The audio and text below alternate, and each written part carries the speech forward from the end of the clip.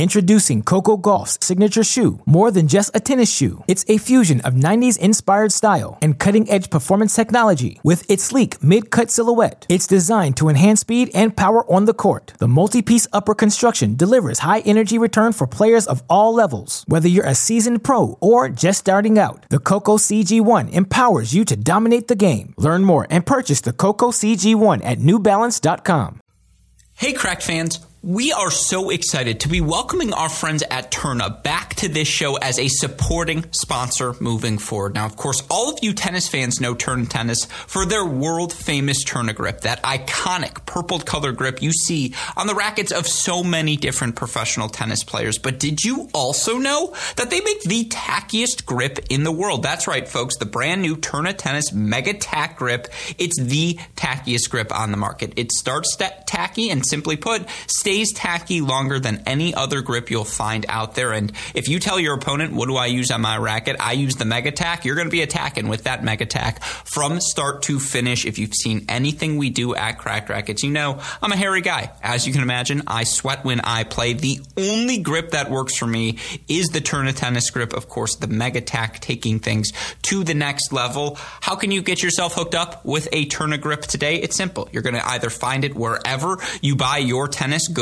or you can email them directly by emailing sales@uniquesports.com. That's sales@uniquesports.com. You mentioned Cracked Rackets sent you in the email. We would greatly appreciate that, as they'd let them know that we sent you there. But more importantly, you get a free sample, and they'll treat you as family moving forward. Again, you email sales@uniquesports.com. You mention Cracked Rackets. You get the free sample. You get hooked up with our friends at Tourna. Once you use a Tourna grip, you're never going to turn anywhere else. Of course, again, ask them about the Mega Tack, the tackiest grip on the market. Contact sales@uniquesports.com and get started with our friends at Tourna Tennis today.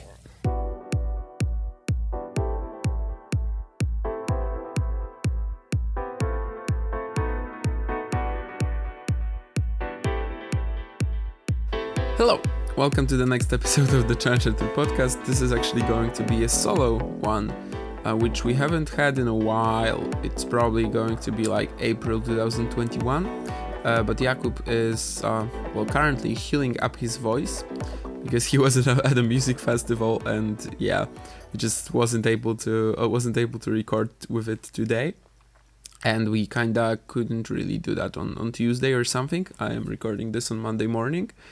But he will be back next week, of course. I will try to cover all the topics myself. It's probably going to be much shorter because of that, but hopefully just as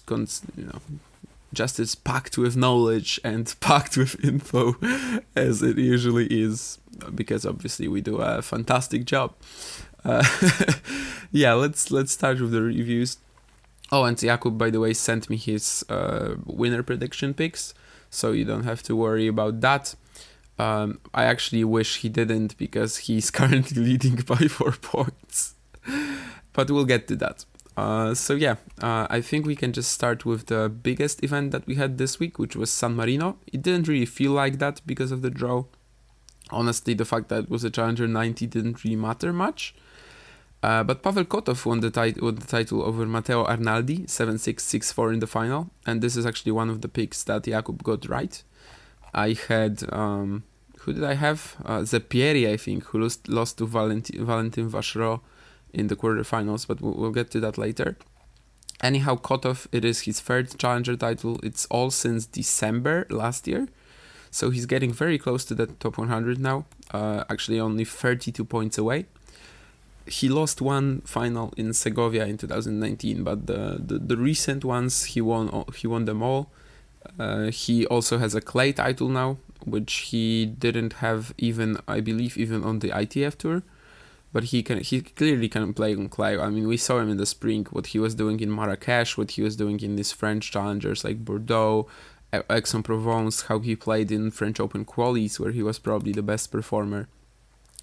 And honestly, it wasn't really that sort of level from Kotov, at least for most of the week. I think in the final he got the closest, because Arnaldi just really gave him a tough challenge. But most of the week he was kind of struggling, but at first he didn't have the opposition that could take advantage of that. And then against Cecchinato in the semifinals, he was down 3-6, 2-5 with 2 breaks and still ended up winning. There weren't even any match points. I mean, Cecchinato just got really tight. For the most part, it wasn't like a remarkable Kotov comeback, not really. But, the Russian can play extremely solid tennis when he wants to. The final had a lot of quality rallies. I guess it's an even bigger feat to win a challenger when you're not playing your best. And the last 2 wins, of course, Cecchinato, Arnaldi, these are class. Even if that one against Marco in the semis was sort of weird. Kotov will probably get to the top 100 fairly soon if he keeps playing like that.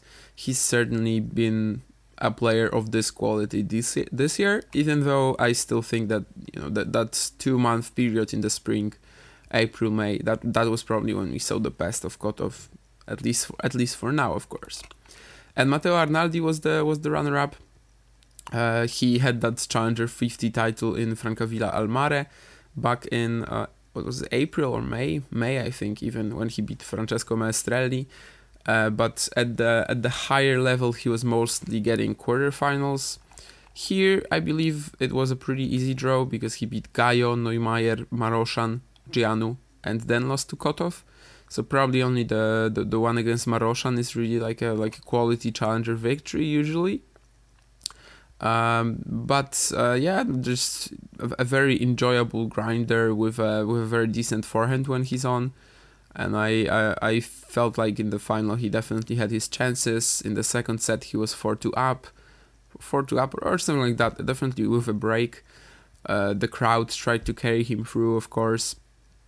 He got very close to breaking Kotov in the 4-4 game as well in the second set. I think he was 40-0 up, but just didn't. But it's still a very good performance in the final. I think for the players that he's beaten in the for the whole week, like the first 4 matches, they didn't really require the sort of level that he needed to show against Kotov to keep it competitive.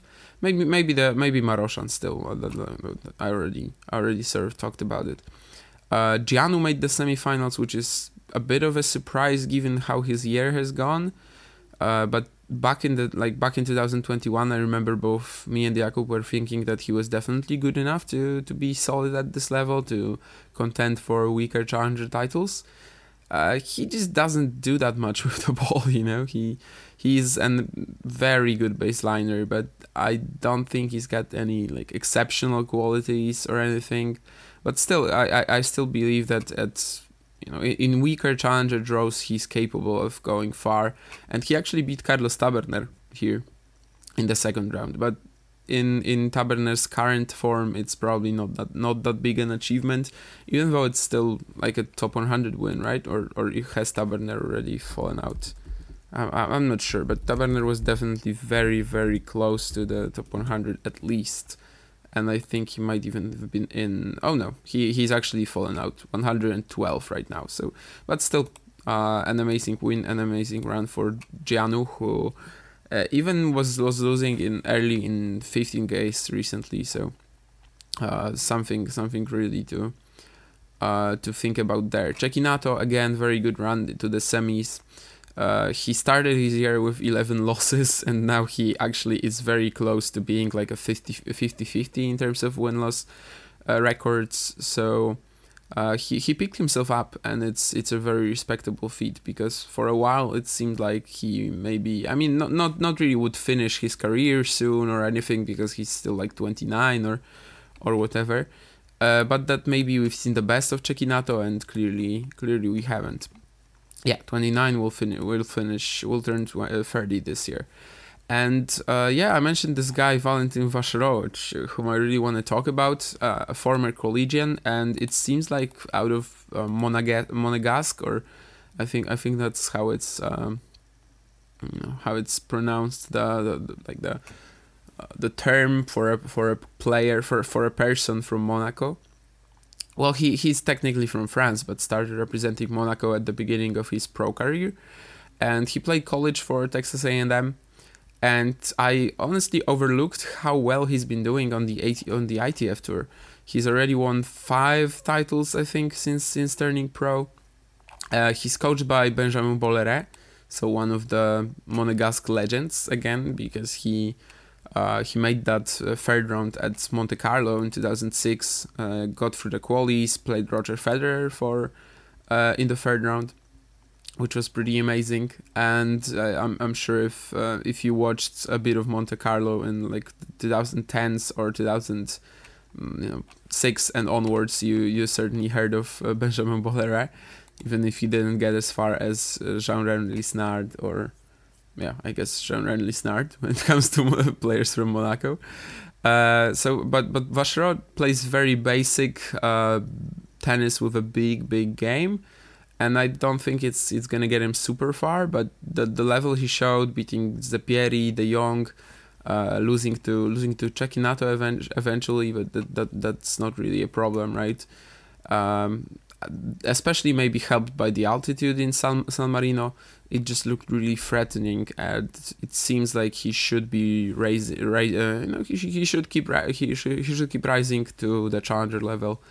Perhaps not beyond, because it just seems very, very caveman-like is a phrase I used when describing him in a group chat this week, that he plays caveman tennis, because he sort of does.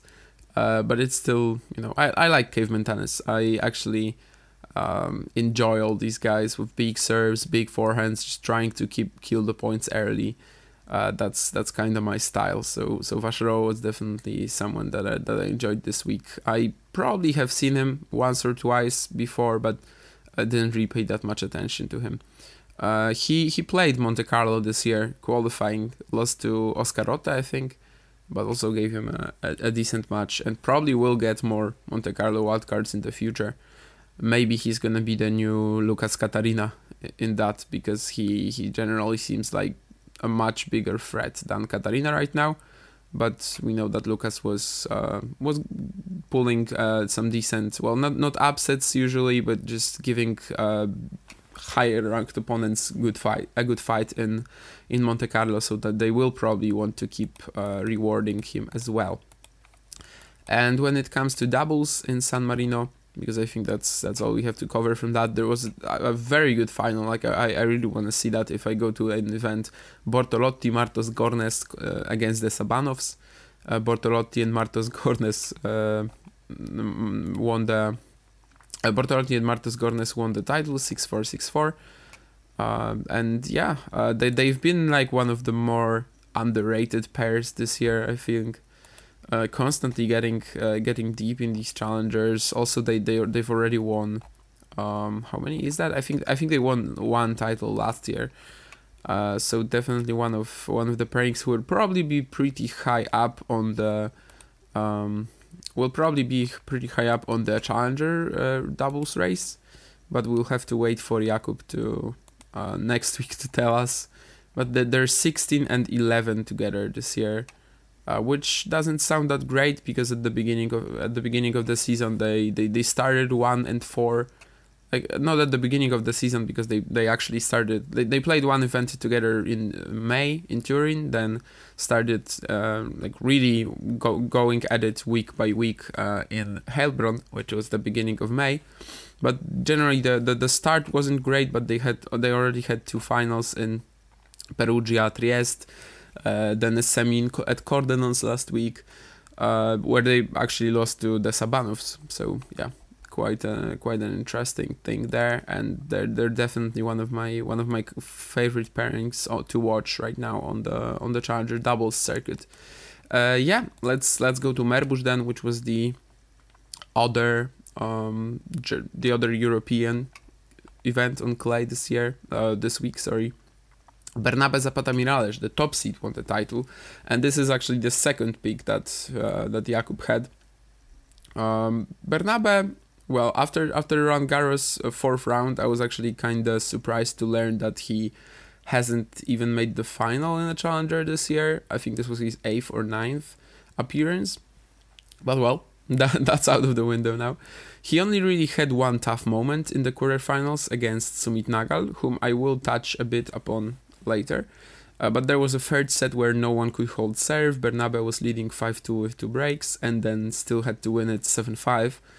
But other than that, it was very easy. But also the draw wasn't that rough on him. It was Max Hans Reberg, Oleksiy Krutik, Clement Tabur in the semifinals, and then Denis Novak. So Denis Novak obviously could be dangerous when he's playing well, but in the final, I think it only lasted like 50 minutes or something, and Bernabe just easily dominated that with his forehand.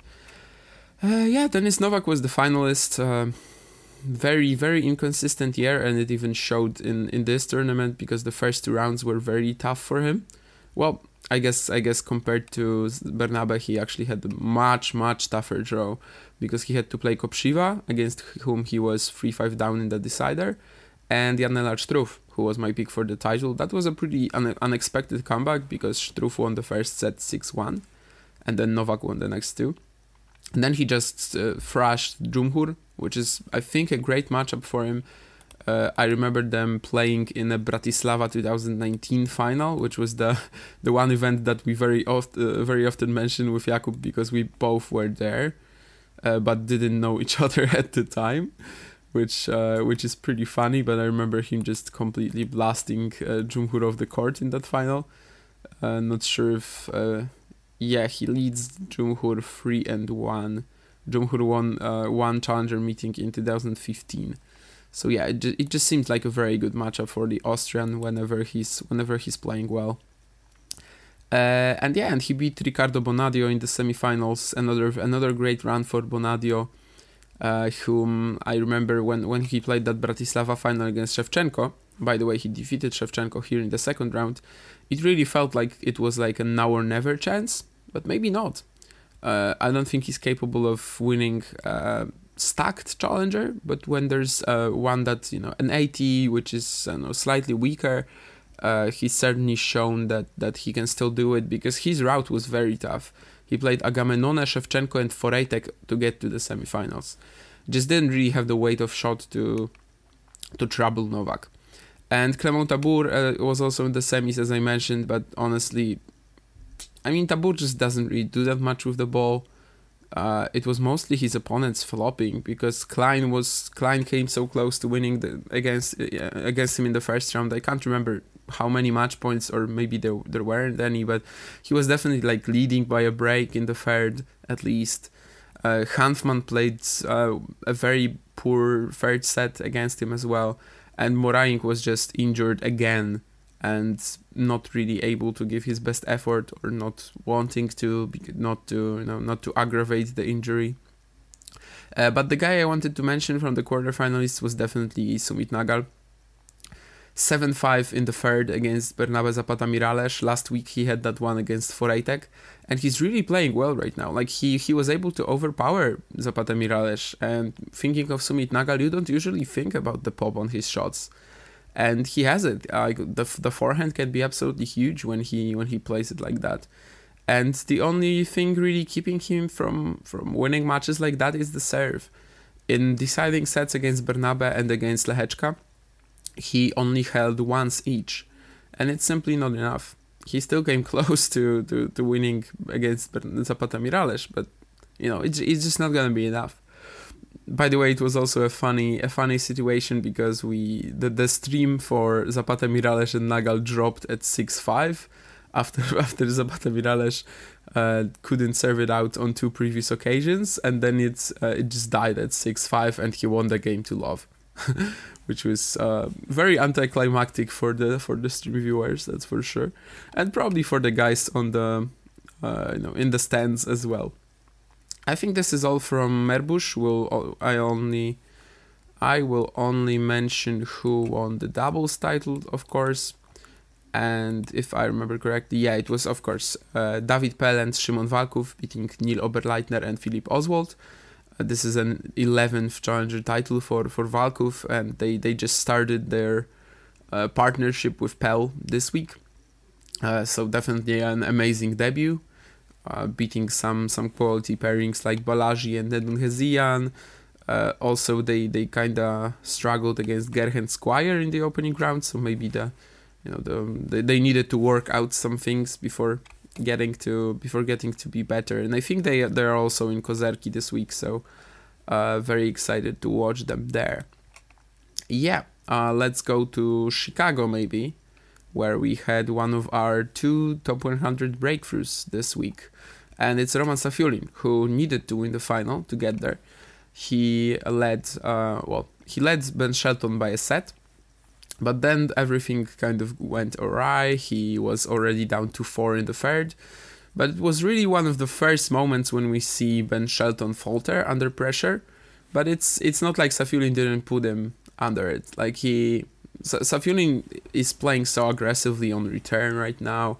I love it. It's really a different sort of I don't want to say pressure again, but it's a different sort of pressure to what other opponents could give to Shelton this week, and I think that showed in the final. Very nice mental effort as well to get to the top 100 with such a tough match. Safiullin wins his third challenger title, second this year, and if you remember, against the FCF, he was also down a break in the deciding set, pretty deep into it, right? There, a net court saved him. If you remember that point at 4-3, 40-15 FCAF or something like that, and Safiullin hit like an awfully lucky net court, which just died, and then went on to break that game and win the match. So another comeback in the deciding set for the Russian, which is quite interesting. Of course, he had a fantastic year.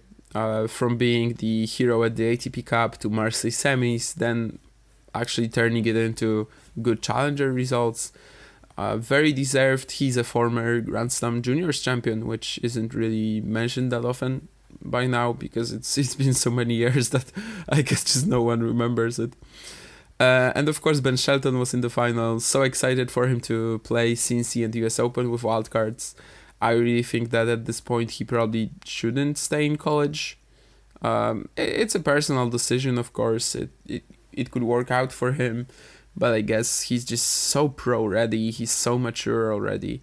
He demonstrated a lot of his ability to problem solve, play under pressure this week against Thompson. The second set and maybe like the last few games of the opening set. This was probably the best I've seen him hit his backhand. In general, beating Jordan Thompson, someone as experienced as Pesty like that, is a huge win for Shelton. Again, just an insane talent, and it's a shame that he didn't win this one. But you know, it's a learning curve. You gotta take a loss to then win more in the future, and that's probably what Ben Shelton is about to do. If he plays any challengers soon, because we know he will appear at Cincy, he will appear at the US Open, but who knows what he's gonna do next. It really all depends on the decision whether to go pro or stay in college. And the semi-finals had Radu Albot against Roman Safiullin. Just a pretty decent run for the Moldovan whom I picked to win this one. Who was Jakub's pick at this point in time? I think it was Chris O'Connell. He lost in the second round, and mine was Albot. I guess it's just fair because he just doesn't have the explosiveness to play someone like Safiullin when the Russian is hitting well. But still a very decent round, so I can't really be angry about this one.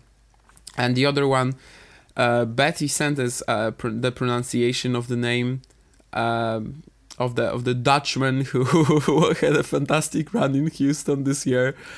Yeah, it's like Hies Brouwer. I think so.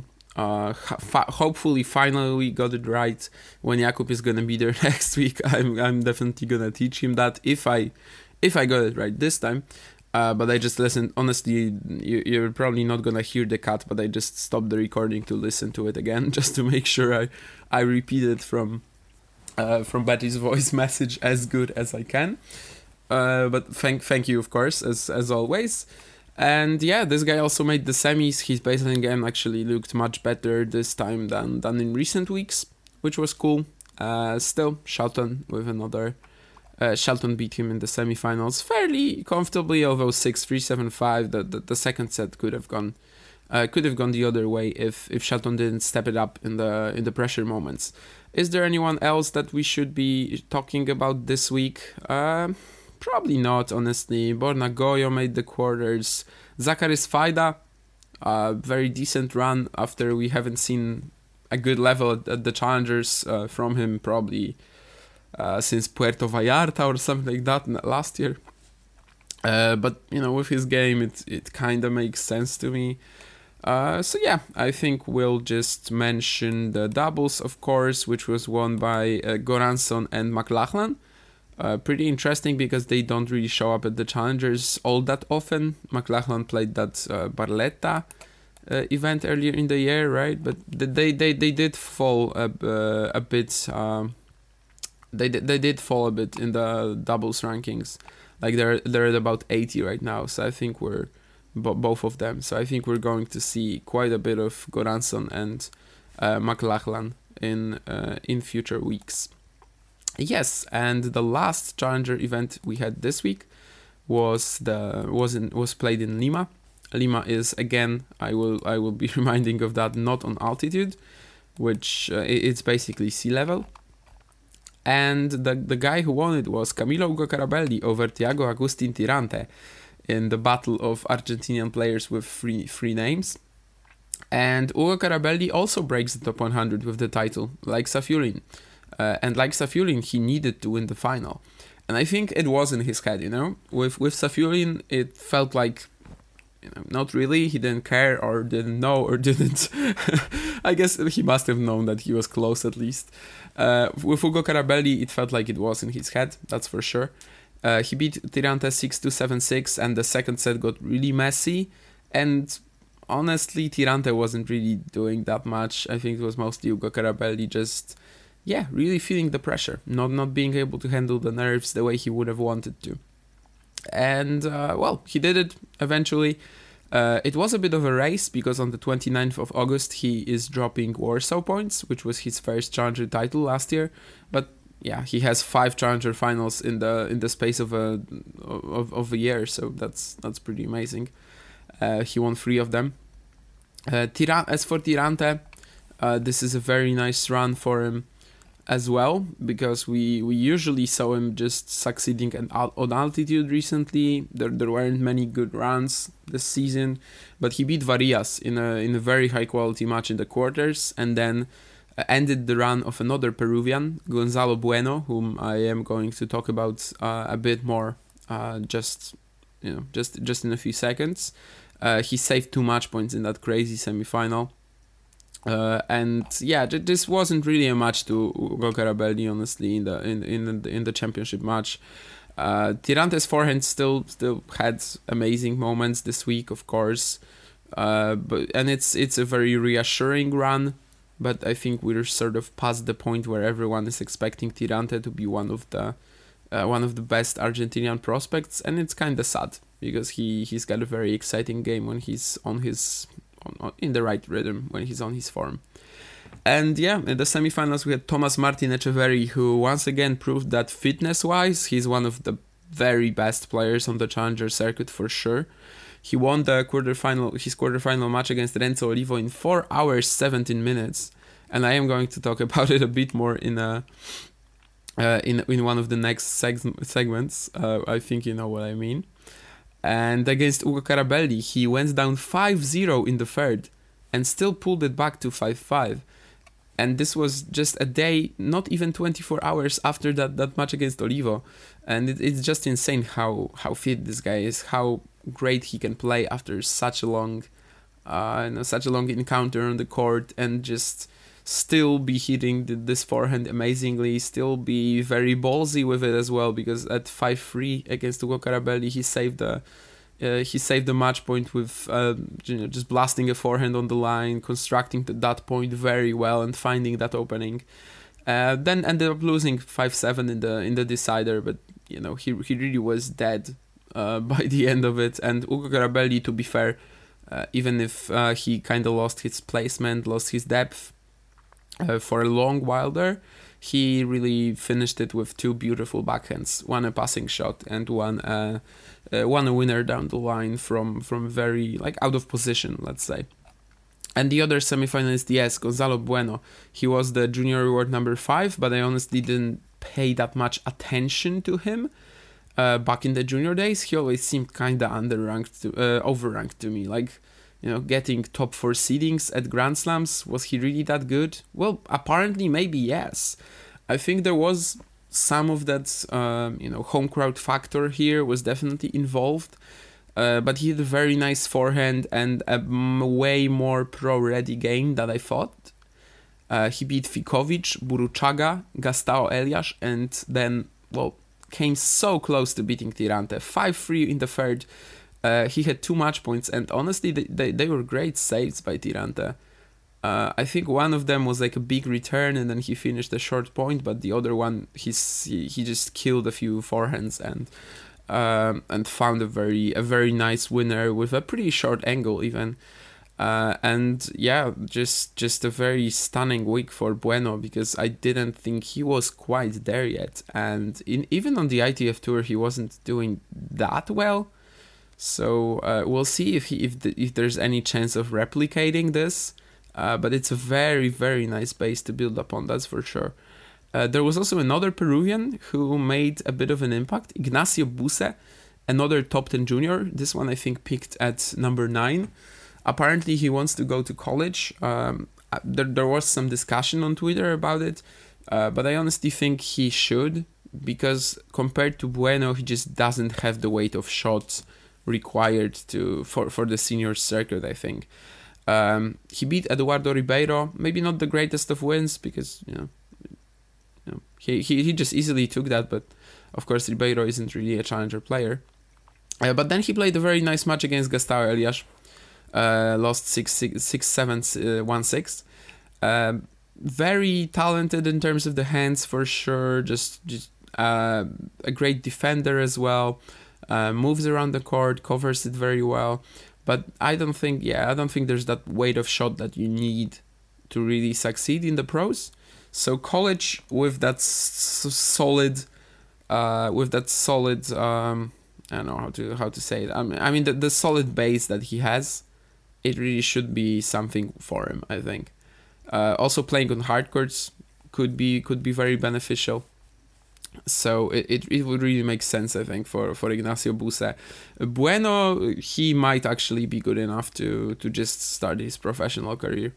We'll see if this sort of run, if this level is replicated by him in any other events than a Peruvian challenger, than an event at home.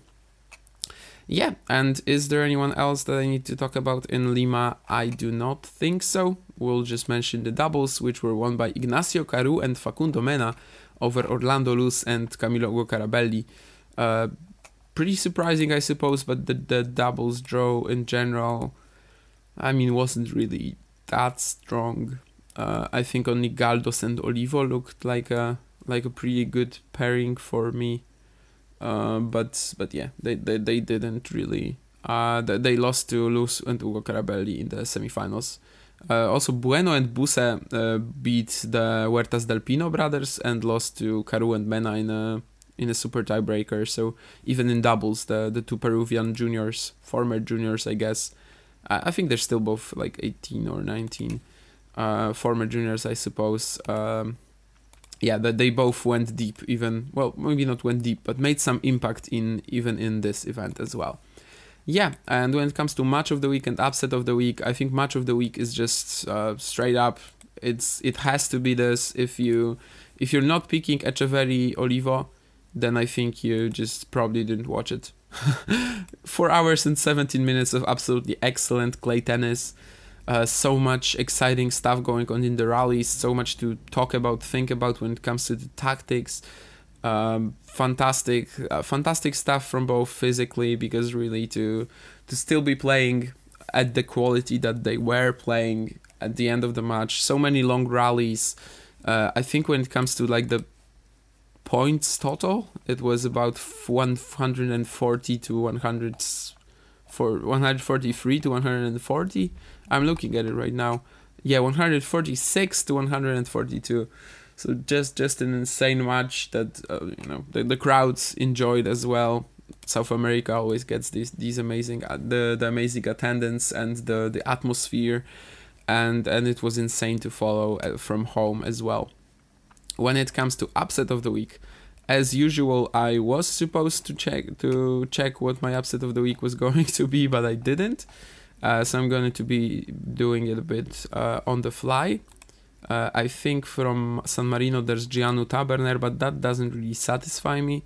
Bueno Elias, that's pretty good. Okay. Bueno Burruchaga, big upset as well.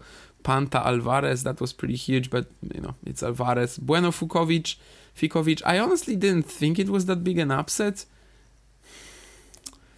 I don't know. Tabur over Hanfman, that's a pretty good one as well. I think because the bookies prefer Bueno Fikovic, like by a lot. I think Tabur over Hanfman surprised me more, because Tabur is just very, the baseline game that he has is just very bland. He doesn't do that much with the ball. And it seemed like for Hanfman, who actually played quite decent in recent weeks, this was a very, very winnable second round. Very winnable, one that he should be progressing through fairly easily. But I suppose, it just didn't happen. Maybe the scheduling kind of killed Hanfman as well, because he played Gstaad, Kitzbühel, then went to Los Cabos, and then was back playing Bundesliga in like a few days. So maybe that also was a bit of a factor in this one. And now let's go to the previews, where we have only 3 challengers next week. A 125 in Santo Domingo, a 125 as well in Vancouver, and a 90 in Kozerki, which is in Poland. Sometimes you're going to see it as Grodzisk Mazowiecki, which is a city a few kilometers away from Kozerki. I'm staying in Grodzisk Mazowiecki, but I'm driving every day I'm driving to the courts in Kozerki. Next week when we meet, I'll probably have some content from there for you, and also we will then start probably with Kozerki, but right now I'll just head to Santo Domingo and Vancouver because they're the bigger events. And in Santo Domingo we have Roberto Carballes Baena as the top seed. He plays Gonzalo Villanueva, and then there's Damir Džumhur playing Peter Bertrand. I don't know. He's a Dominican Republic player whom I honestly have never heard of. 26 years old, in the 100 of the ATP rankings. Okay, he played college tennis. Not sure how to pronounce his name. Then there's Comesania and Trungeliti, and the second seed the 7th seed, but the other seed in that section is Delbonis playing Dutra da Silva. That's a pretty interesting first match. Like, Delbonis will have to be on top of his game quite early. Galan plays a qualifier, and then Stebe or Olivieri. There's also Varias Tirante, which is a rematch for the quarterfinals in Lima, and one of them will play Nick Hart, playing at home in Santo Domingo, or Gonzalo Lama, who I think, I do have to check it, but I think Gonzalo Lama has just won was it a 25k or a 15k? I'm not sure, but I think he's just won an ITF event. Yeah, beating Reis da Silva in the final, whom he lost 2 weeks prior. Yeah, Lama was on a terrible losing streak in challengers, but then went to the ITFs, and it turns out he was still better than the players there mostly. Ugo Carabelli Bonadio, excellent first round, although Bonadio is coming from was it Meerbusch or San Marino? Let me think. Meerbusch. So I don't know how that is going to work out for him. I guess he lost in Meerbusch on Saturday.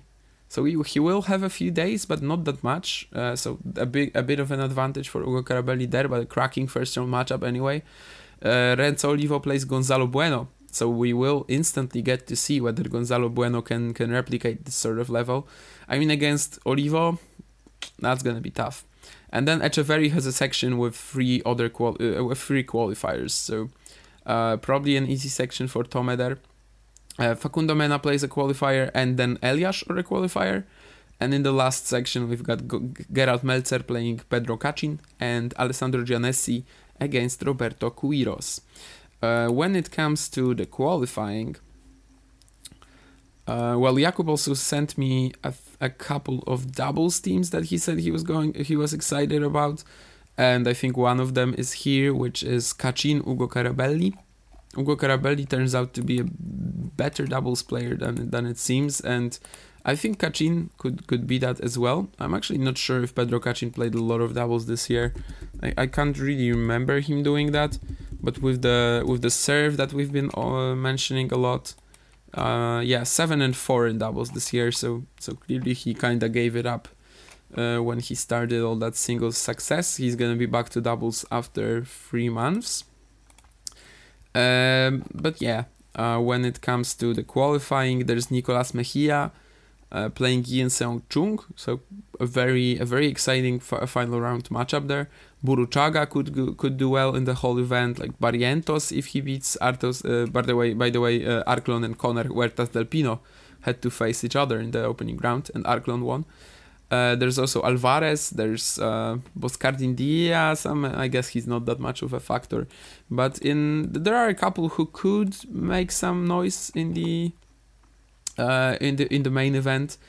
But because the qualifying draw isn't that strong, I actually wanna go for Thomas Martin Etcheverry. Oh, and I didn't mention one very important thing. In the doubles draw, there's also Victor Estrella Burgos, the 42-year-old Dominican Republic legend, the 3-time consecutive champion of ATP 250 Quito.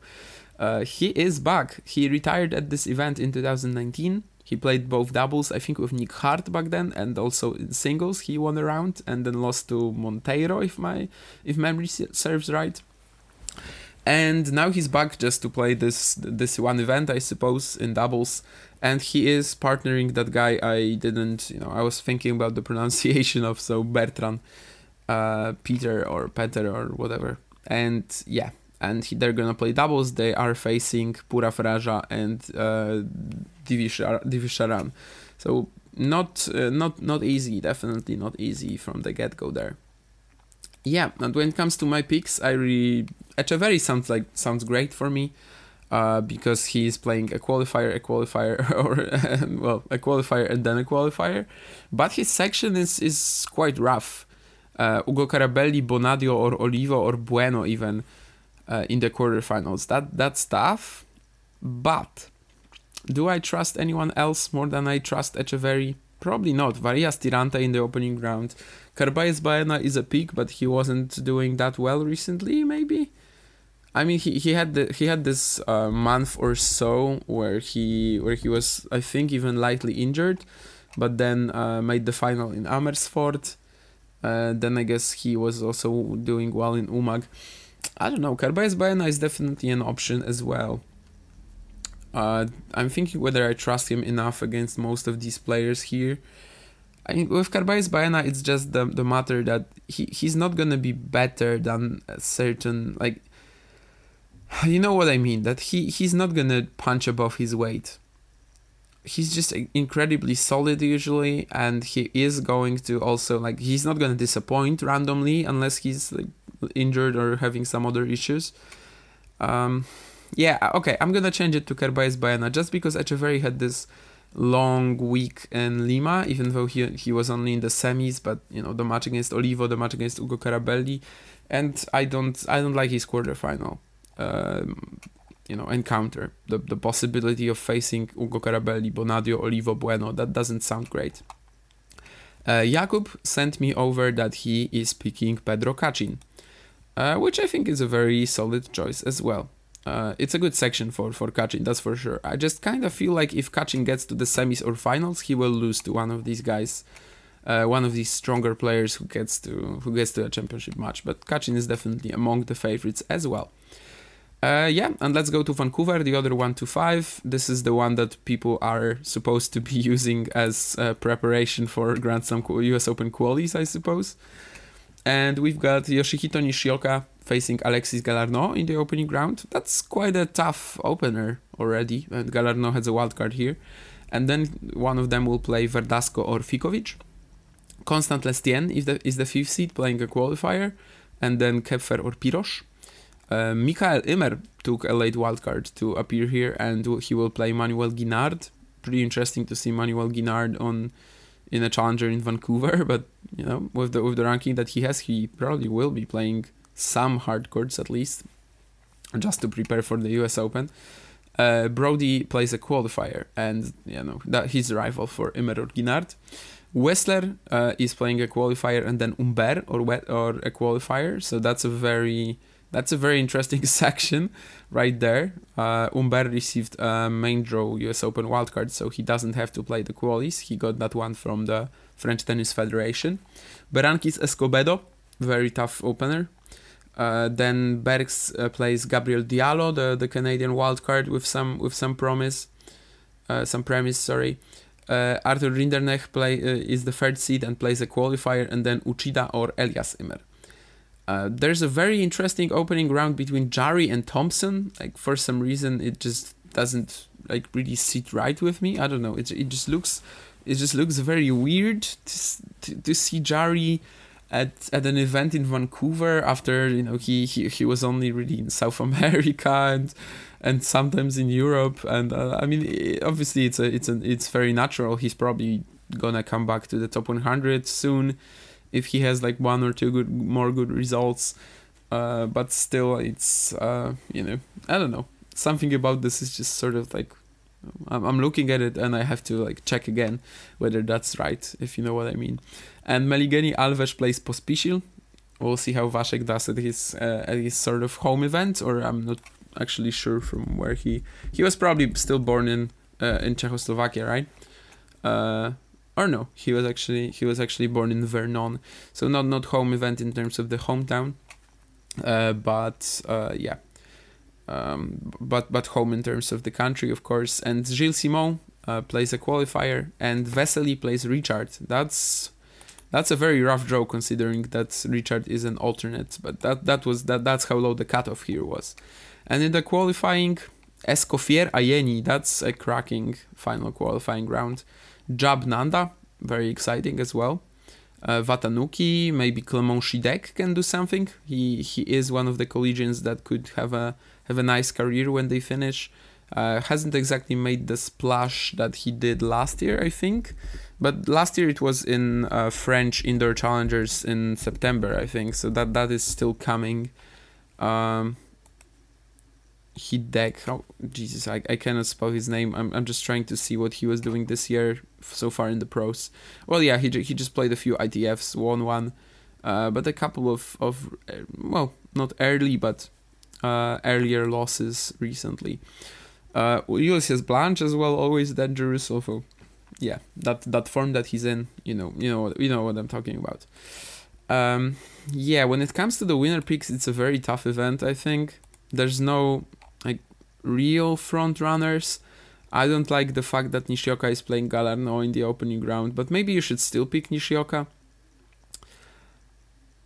Yeah, I am going to go with Nishioka. He played so well in Washington, was it recently? Right after Atlanta, right? Washington. And I think I'm just gonna trust him to just take it straight to Vancouver. Jakub sent me over that he is picking Rinderknecht, which is pretty solid as well, but I just haven't really trusted his form in a long while. I think since that injury in the spring, he hasn't really picked himself up, although he obviously won the Poznan Challenger. But other than that, yeah, I kind of agree that Rinderknecht is one of the viable picks as well. I don't know if Lestienne is he's definitely capable of winning this event in the form that he was in most of the season. He is a possibility, like in terms of who can eliminate Nishioka for sure. Humbert Wessler second round, that would be amazing, although there are some qualifiers that can definitely stop either of them. Yeah, I'm gonna go with Nishioka, which is actually the second top seed I'm picking this week, so maybe I will make that a themed prediction, a theme of my predictions this episode. We've done it in the past sometimes, and it's in this particular case I think it kind of makes sense. So yeah, right now I'm going to Kozerki, or maybe there was a doubles pairing that Jakub wanted me to mention. Yeah, it was Bemelmans playing with Bergs. So the recently retired Ruben Bemelmans, who's now part of Zizou Bergs' coaching team, is also going to play doubles with him in Vancouver. And now Kozerki. which is a brand new challenger event in Poland. I will have to tell you some of the background. Like they built the hard courts just 3 weeks ago, and they held an ITF 100K for women's there. Well, obviously because there's no ITF's 100Ks for men's, but you know what I mean. The hard courts are supposed to be very quick, but apparently for now they aren't.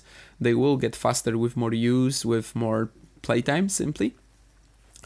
And the venue used to hold clay events in the past. It's a bit in the middle of nowhere, so I think the attendances might be pretty low.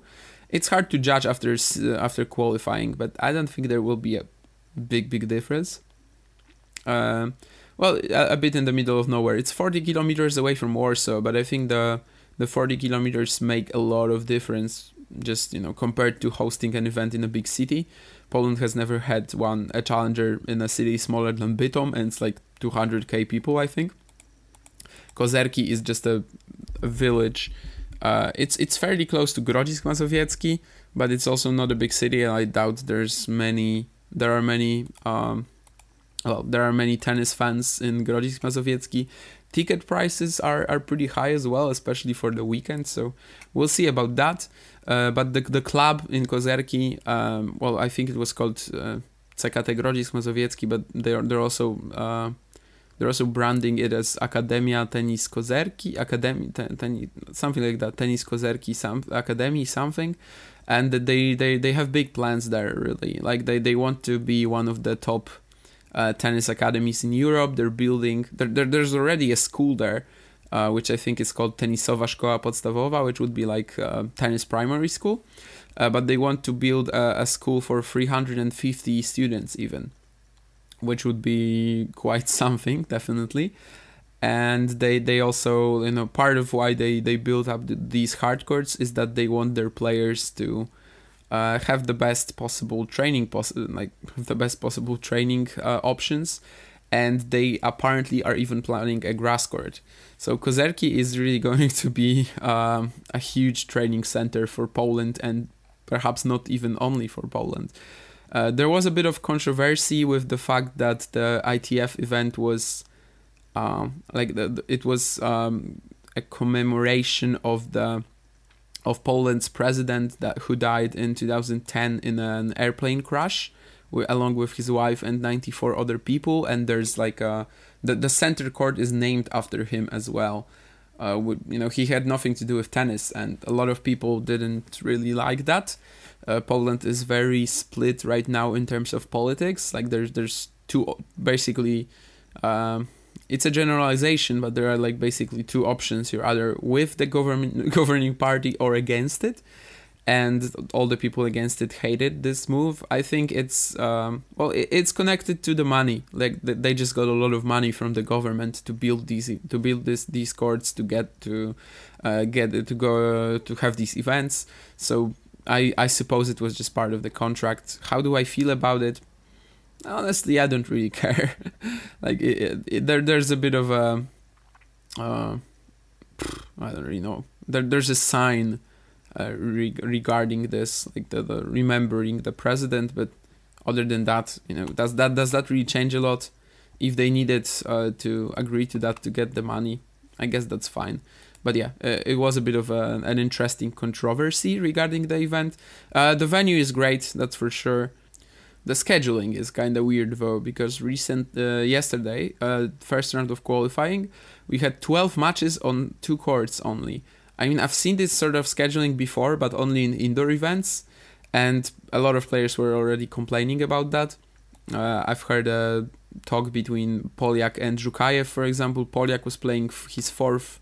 He was the fourth match on court 13, which is the second court, and he was very angry about it.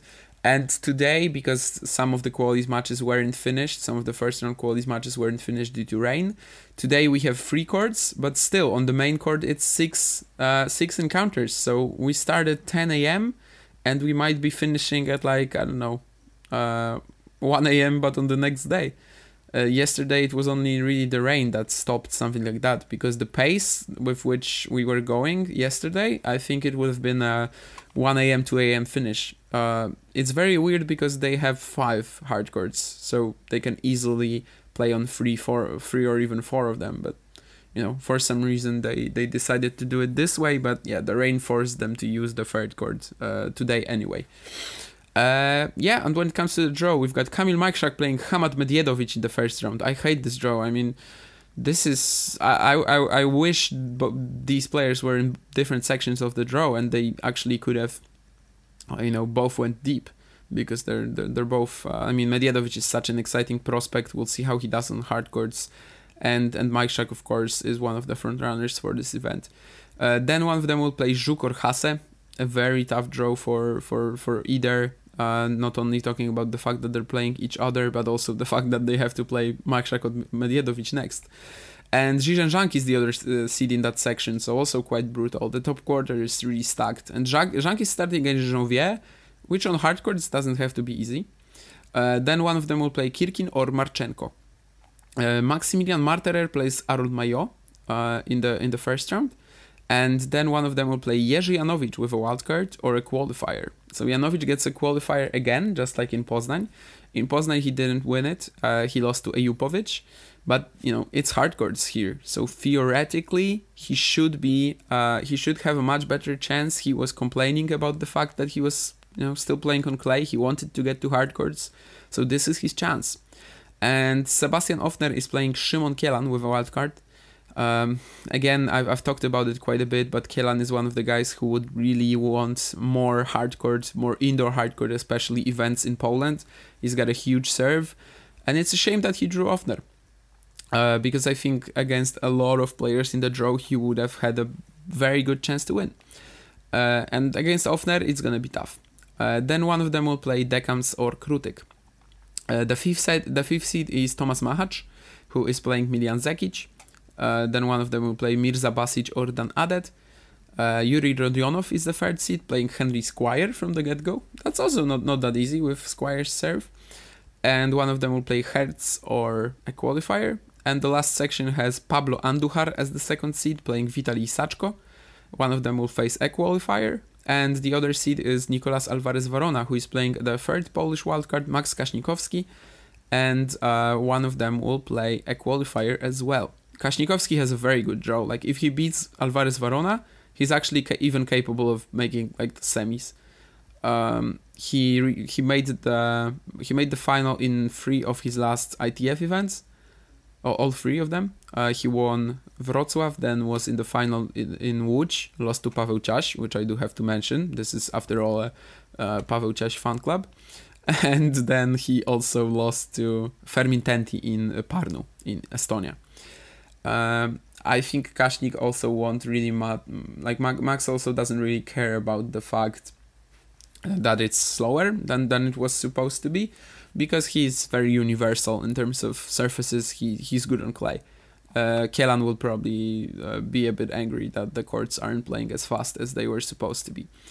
And anyhow, there's also 2 doubles pairings that Jakub wanted me to mention. One of them was Janowicz Majchrzak, by the way. I mean, Janowicz just hasn't played doubles in a long while. I think when he was... I will check that right now, but I think when he was coming back to the tour in 2020, he played one tournament with Valkov. Yes, exactly. He played with Valkov in Rennes. But other than that, I mean, it's been...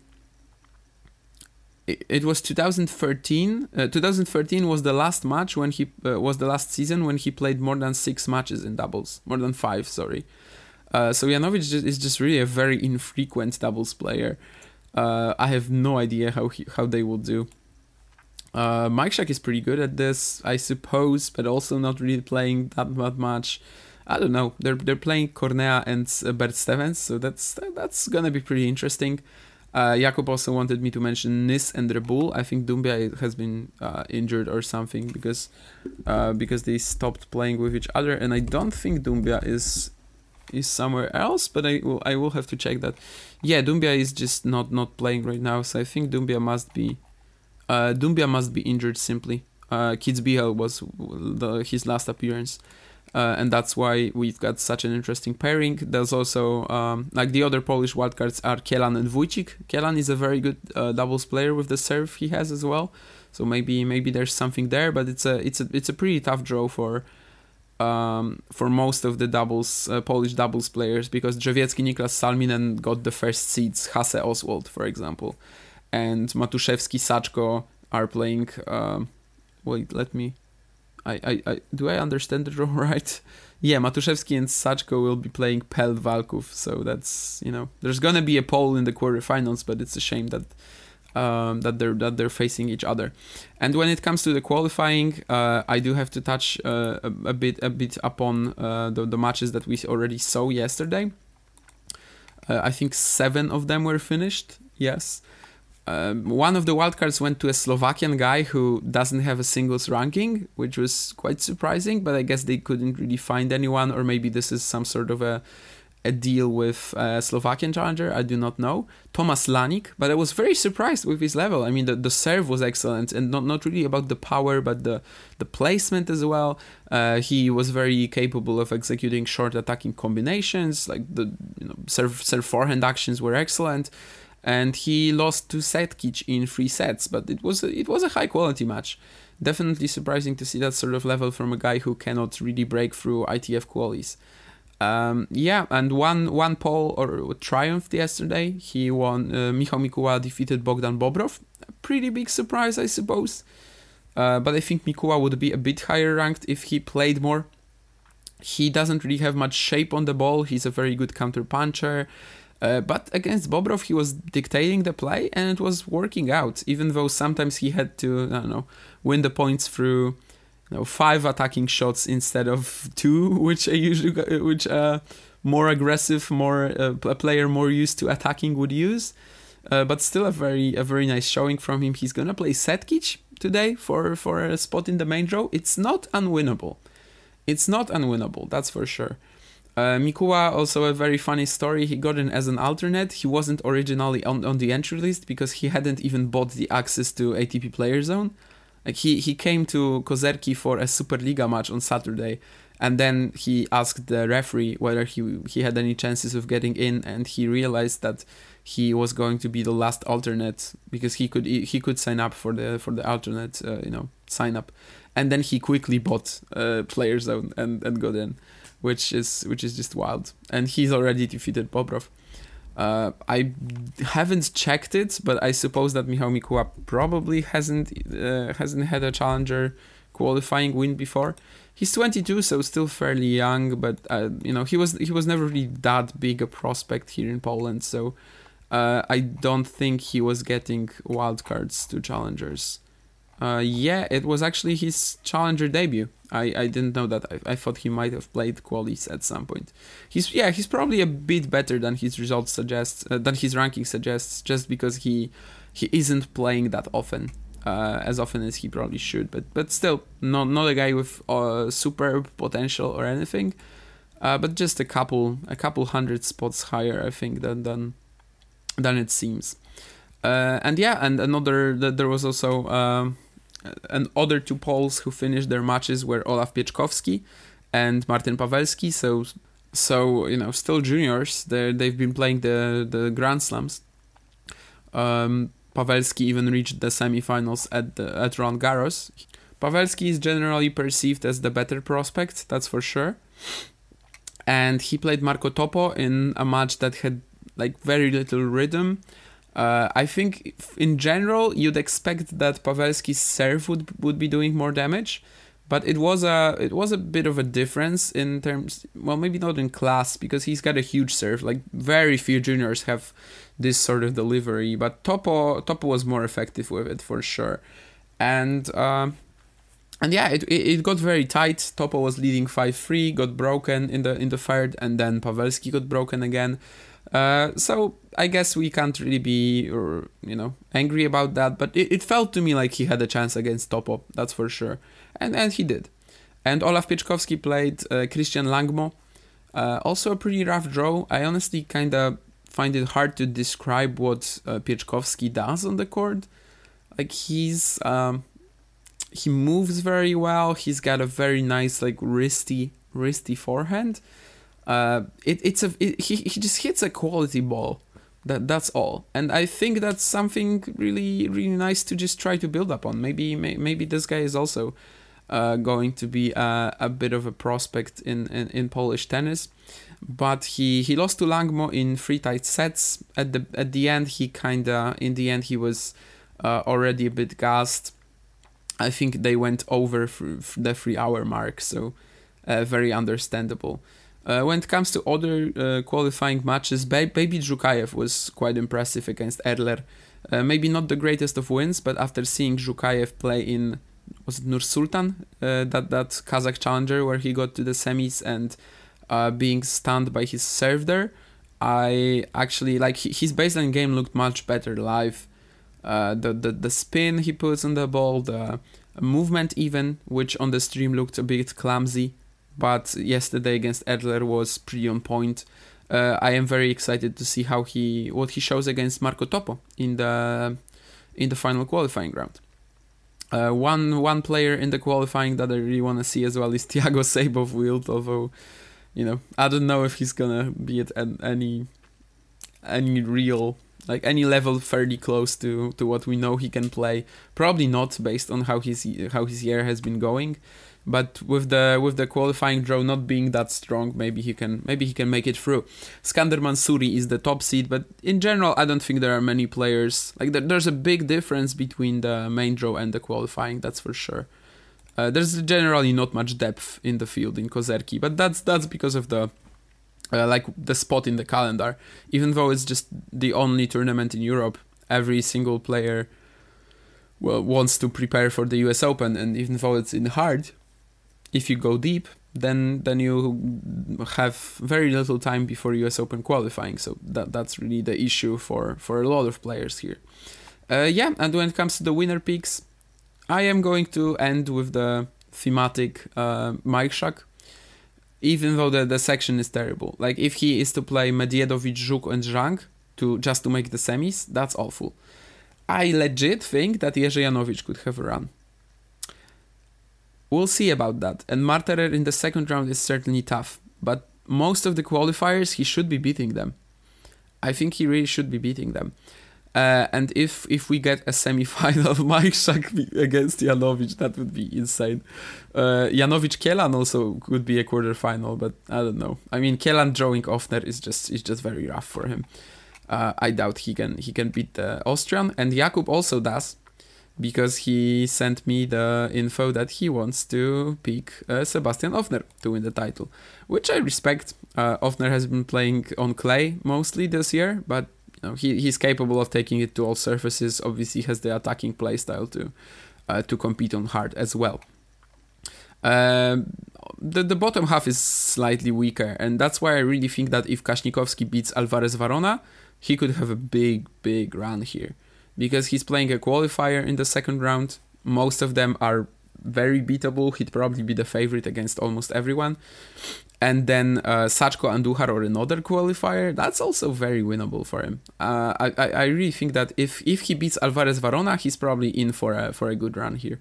Janowicz, that match against Marterer, if we get it, that's gonna tell us a lot, I think. And yeah, that's I think where we're gonna finish at this week. We're gonna be back, hopefully this time with Jakub, in 7 days to discuss Kozerki, Santo Domingo and Vancouver. Hopefully I'm gonna bring you some additional stuff from the Challenger event in Poland this week. And yeah, hopefully you had a decent time with me alone. I think I went on for a lot longer than I expected. But yeah, that's what we do. We produce very long shows that are only for nerds, and that most people don't really have the patience to sit through. So I'm glad that even by myself I was able to do that. Yeah, see you guys around next week. You're not gonna hear Jakub's bye at the end of the show this week, which is a bit of a tradition by now. So yeah, see you.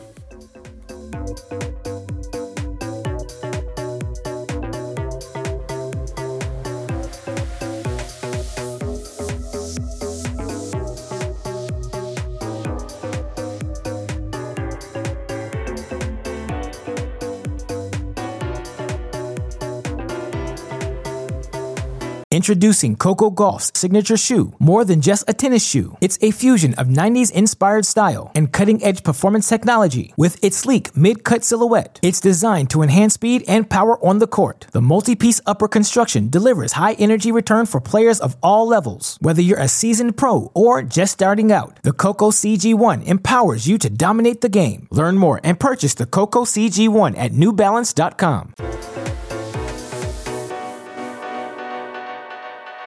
When you need mealtime inspiration, it's worth shopping Kroger, where you'll find over 30,000 mouth-watering choices that excite your inner foodie. And no matter what tasty choice you make, you'll enjoy our everyday low prices, plus extra ways to save, like digital coupons worth over $600 each week. You can also save up to $1 off per gallon at the pump with fuel points. More savings and more inspiring flavors make shopping Kroger worth it every time. Kroger, fresh for everyone. Fuel restrictions apply.